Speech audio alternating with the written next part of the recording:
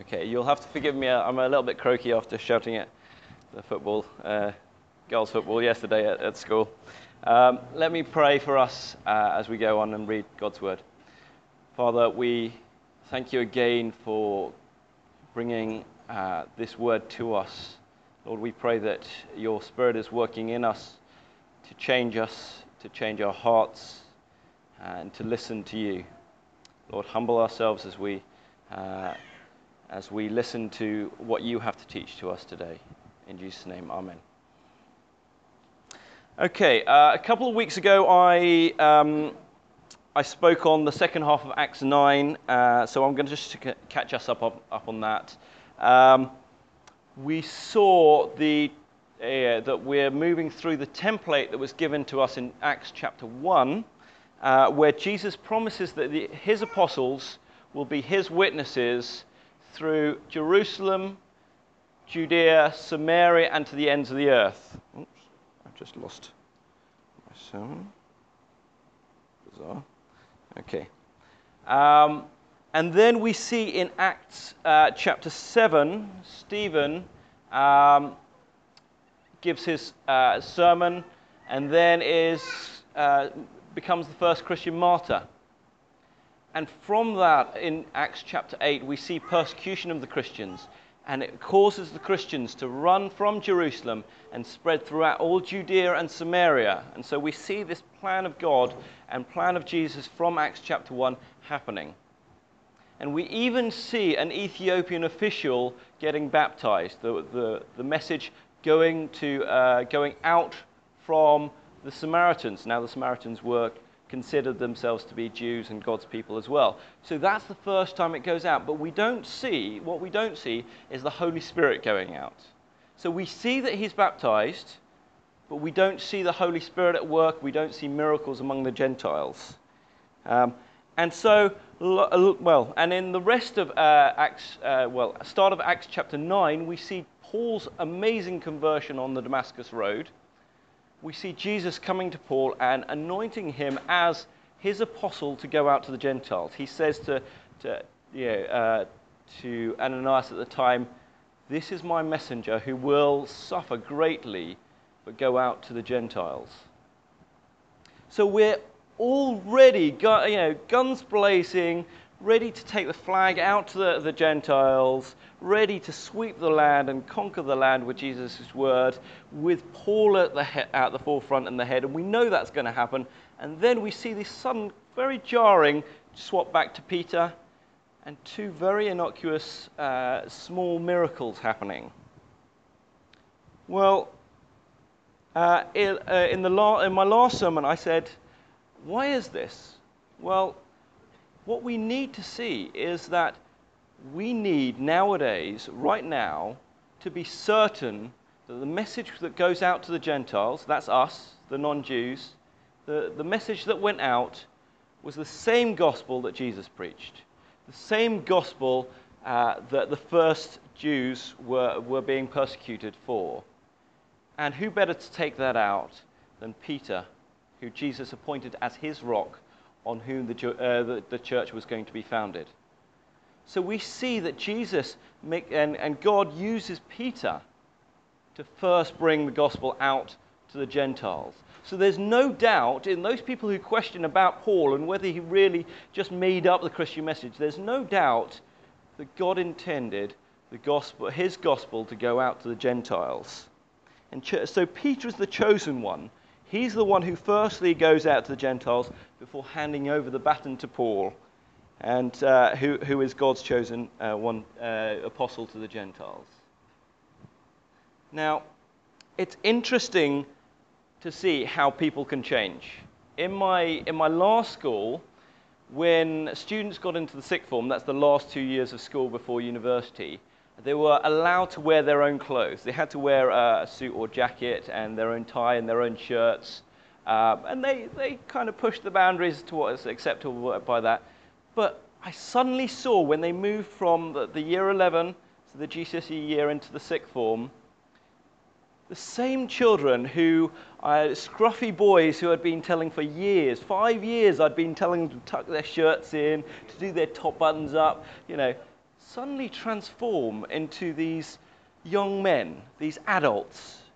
And the girls, the ones who are always trying to get away with, making their skirts a little bit too short, and leaving the buttons just a little bit undone and getting away with wearing a little bit of makeup.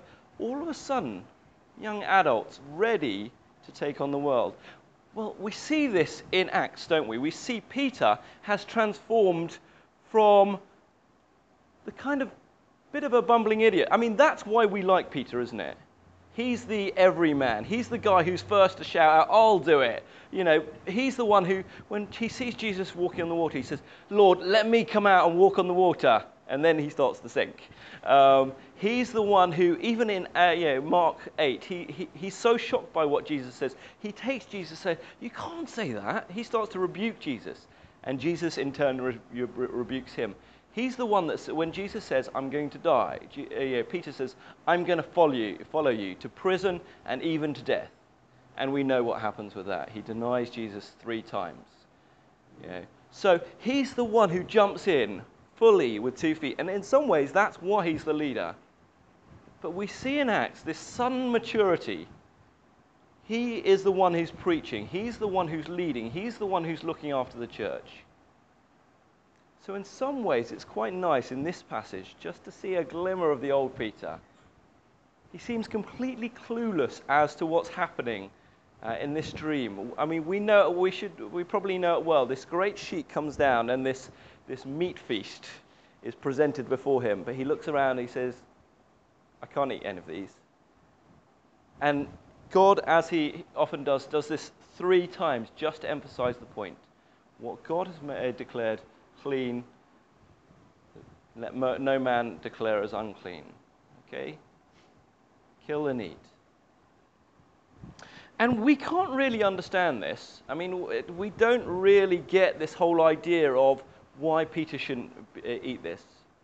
Okay? I once heard it said that if Adam was a Chinese guy, then man would never have fallen. And when asked about that, I wasn't quite sure about that. So when asked about that, I asked, I don't get that. He said, well, the snake would have already been eaten by that time.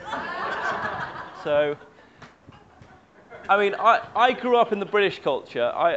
So I'm very British. I shy away from eating things like snakes, and I don't even like chicken feet. I'm not a great fan. But I do have some sense of kind of a little bit of the amusement at the squeamishness that British people have. So a British person would never eat a dog or a cat. That would be horrendous. The idea of the household pet being served up at dinner, that would make them really squeamish. But so I find that quite amusing because it's still an animal. And as I grew up, we kept chickens, and we saw them from little cute chicks. And so we petted them, and we even ate our pet rabbits. So that was a little interesting.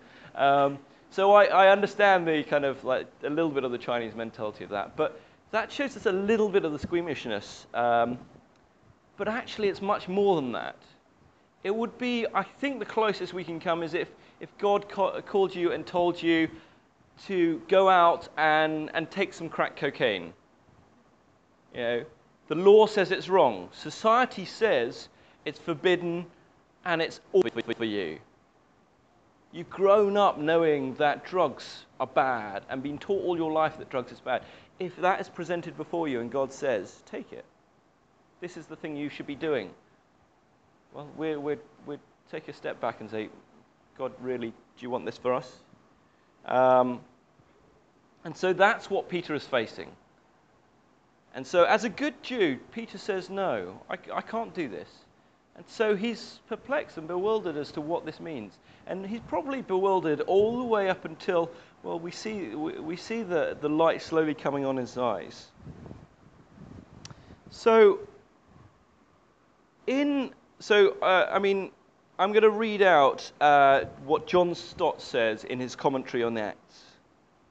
He writes, "It is difficult for us to grasp the impassable gulf which yawned in those days between Jews on the one hand and Gentiles, even the God-fearers, on the other.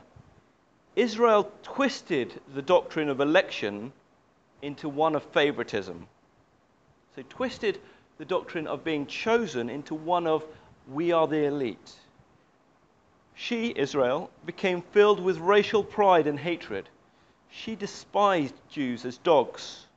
No Orthodox Jew would even enter the home of a Gentile, even a God-fearer, or invite such a one into his home. All familiar discourse with Gentiles was forbidden.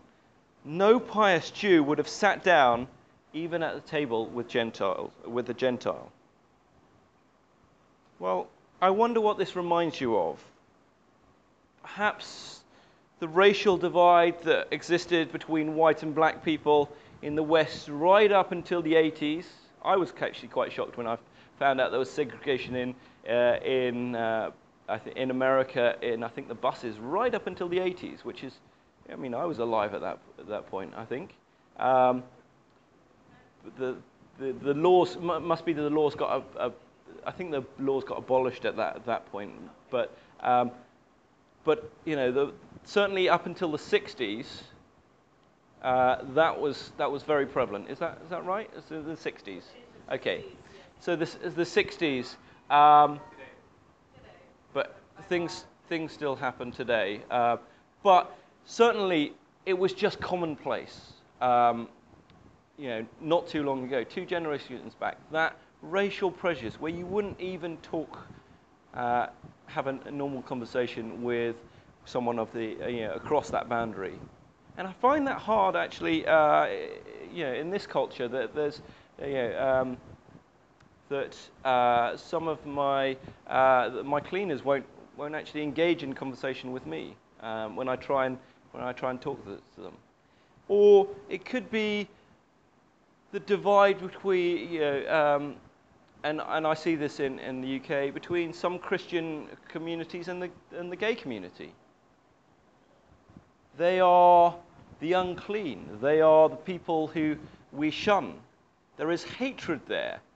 Even though we know as Christians we're sinful, somehow this idea of election, this idea of being chosen despite all our sin, comes into, gets twisted into favoritism. Is that something that we're guilty of? And let's come back to that in a minute. You see, the moment that Peter steps across that threshold into Cornelius' house, it's one of the most amazing moments in history. Without this scene that plays before us in Acts 10, there would be no worldwide church. The Roman Empire that spread the gospel across the world, when the Romans became Christians, they spread the gospel across the world. That wouldn't have happened. All the missionaries and the martyrs, the British Empire that spread Christianity, among all the bad things that's happened, it also spread the gospel across the world. The church, the tremendous growth that's happening in Africa and in China, and all the things that are going on, even in Malaysia, Christianity being spread.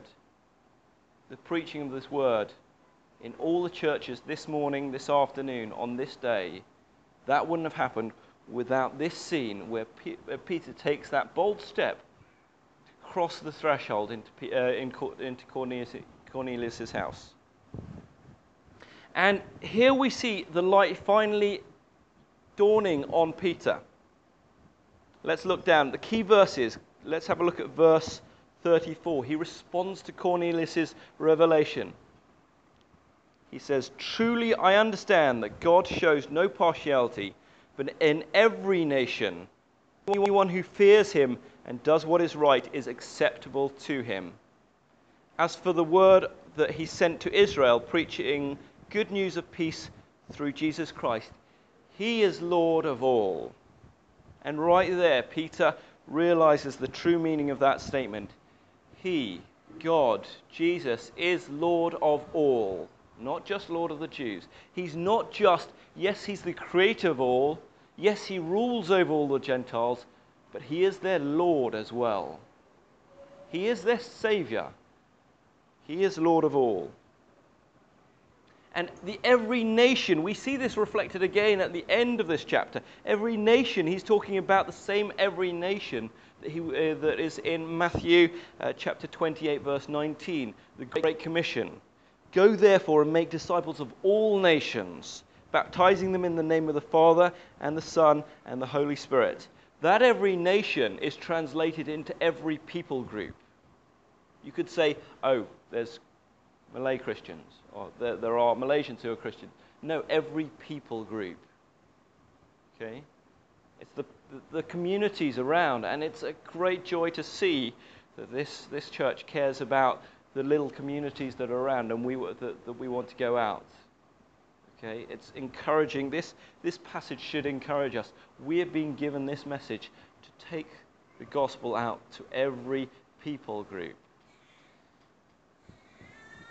And so I wonder, are you prepared to share the gospel with every people group? As amazing and familiar as this passage is, I wonder also whether you've actually thought about and noticed who the main focus of this passage is. We actually see an amazing conversion, or actually we don't see the conversion because they're already God-fearers. It already says that Cornelius prays to God and does good works. But the main focus of this passage, surely it's Peter, isn't it? It goes on and on about Peter. So we see just a small passage about Cornelius. That's the main person who is converted here. He goes from someone who is a provincial Jew. He says, this is your church, God. I'm going to lead this church. Suddenly to realizing this church is worldwide.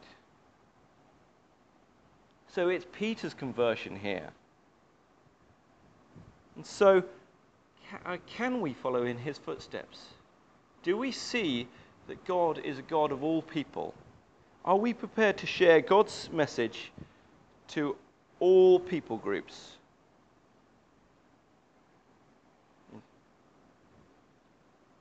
Sorry.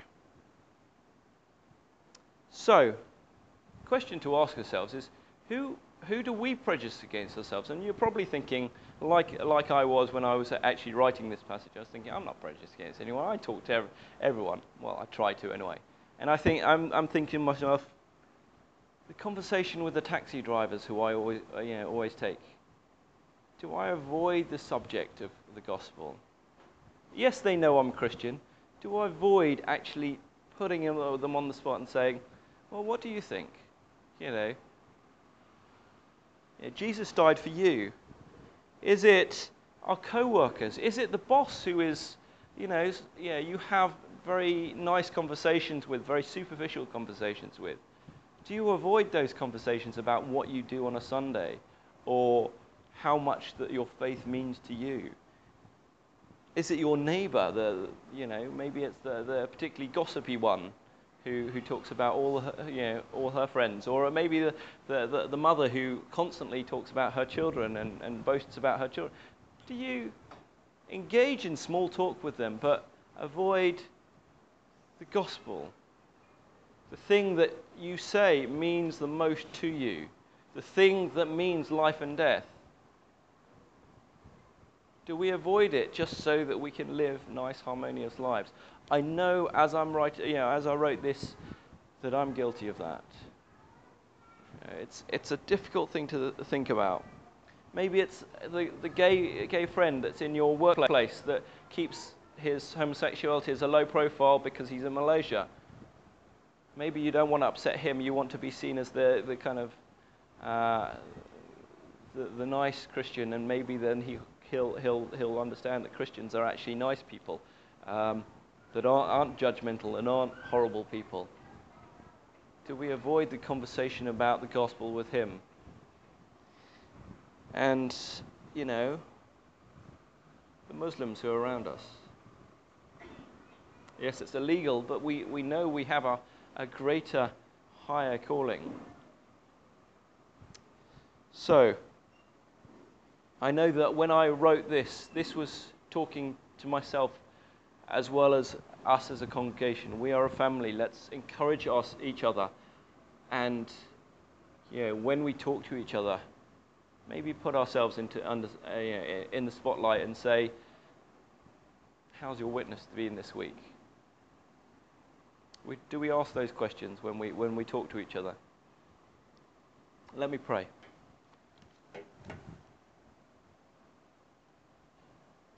Father, this relationship with you brings us such joy, such peace, and it teaches us how to love one another and how to love our neighbors. Lord, we pray that you continue to work in us to love those around us. Lord, I pray that you continue to work in this church to give us a heart for the lost communities around us. Lord, I pray that you challenge us as well to share this love that we have, this thing that is central to our lives, this thing that means life and death. Lord, I pray that you work in us to change us. Give us the words, Lord, give us the boldness when we're afraid, and give us the words to say, help us to trust that you are in those words, Lord. Help us to trust that you are the creator God, God is in control of everything. And let us follow in the footsteps of Peter and say that you are Lord of all. In Jesus' name, amen.